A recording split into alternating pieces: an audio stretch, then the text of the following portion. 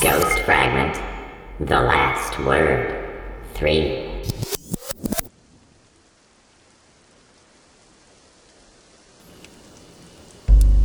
It was the 4th night of the 7th moon. 9 rises since any sign. Trail wasn't cold, but lukewarm would have been an exaggeration. Jaren had us hold by a ravine. The heavy wood along the cliff's edge caught the wind, holding back the cold, and the rush of water muffled our conversation. We'd seen dual skiffs hanging low as they cut through the valley.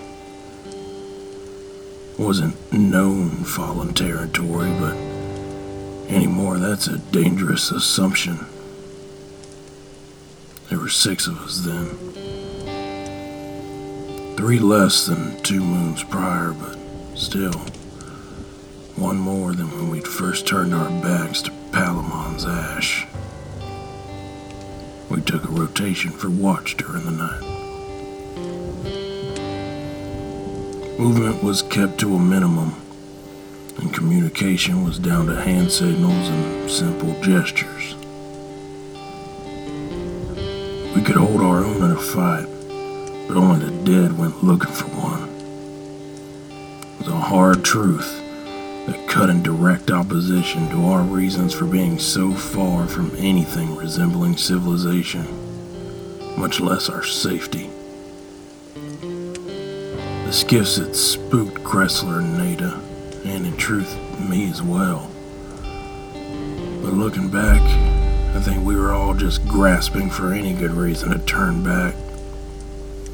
Not because we would turn back, but because it seemed to be our only real hope, and I think we all knew it. Forward, where we were headed, into the unknown, and following the footsteps we were. It all just started to feel like a never-ending dead end after a while. Jaren never wavered, though. Not once. At least not to any noticeable degree. It was his drive, his conviction that kept us going. And it's hard to think on. But if I'm honest, it was his death that rekindled my own fire. A fire that was all but exhausted on that cold night. He seemed confident we were close, but more than confident, sure. He seemed sure. No one else felt it.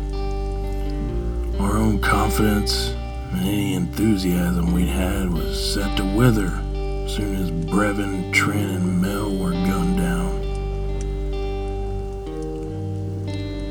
The ghost, Jaren's ghost, never said a word to any of us. Just hung there, always alert, always judging. Not us per se, but the moment. Any moment.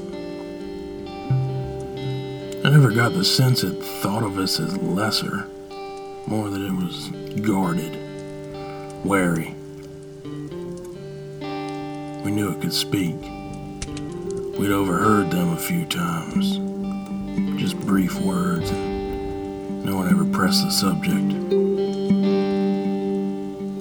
From time to time, I caught its gaze lingering on me. I always assumed the attention was a result of the bond Jaren and I had. He was a father to me.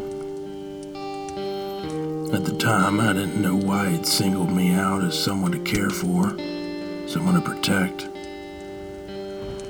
After all the loss, I welcomed it, but looking back, taking in the arm's length at which he kept the others,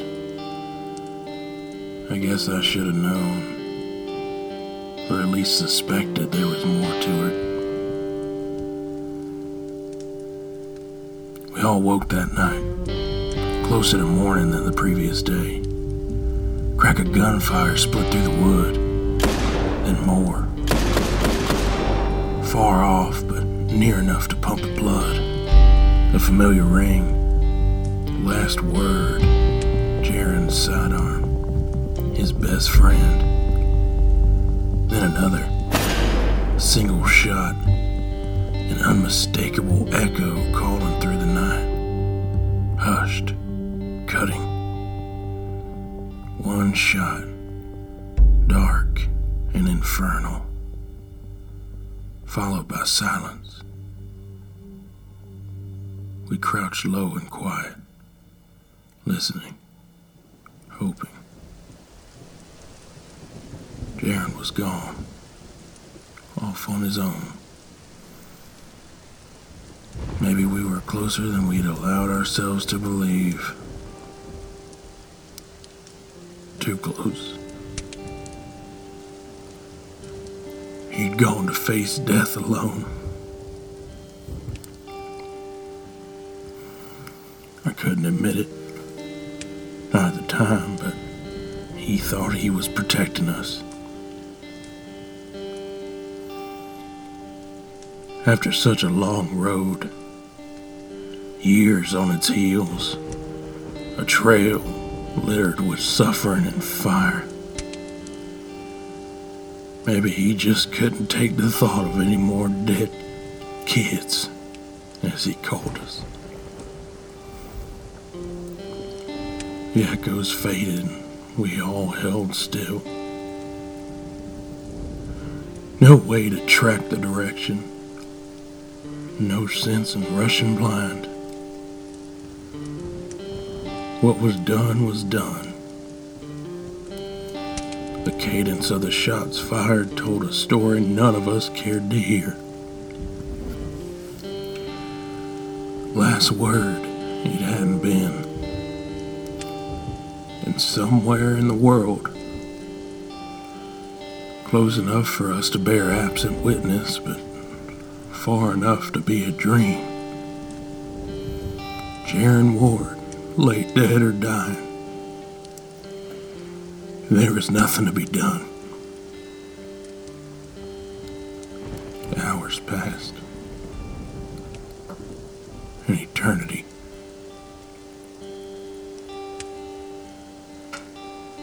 We held our spot.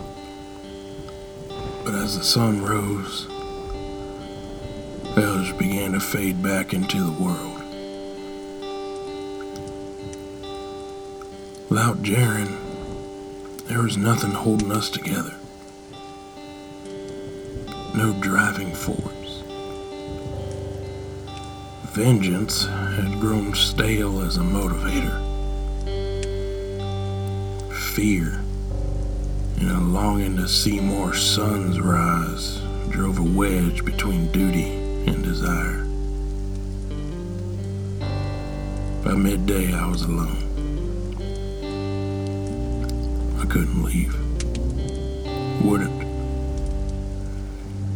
Either I would find Jaren and set him at ease, or the other would find me, and that would be a fitting end. Death marching on. But then, the motion. Quick and darting. My muscles tensed, and my hand shot to the grip of my lead slinger. Then a confirmation of the horrible truth I had already accepted. As Jaren's ghost came to a halt a few paces in front of me. I exhaled and slumped forward, still standing, but broken. The tiny lad looked me over with a curious tilt to its axis, then shot a beam of light over my body, scanning me as it had done the very first time we met. I looked up, staring into its singular glowing eye, and it spoke.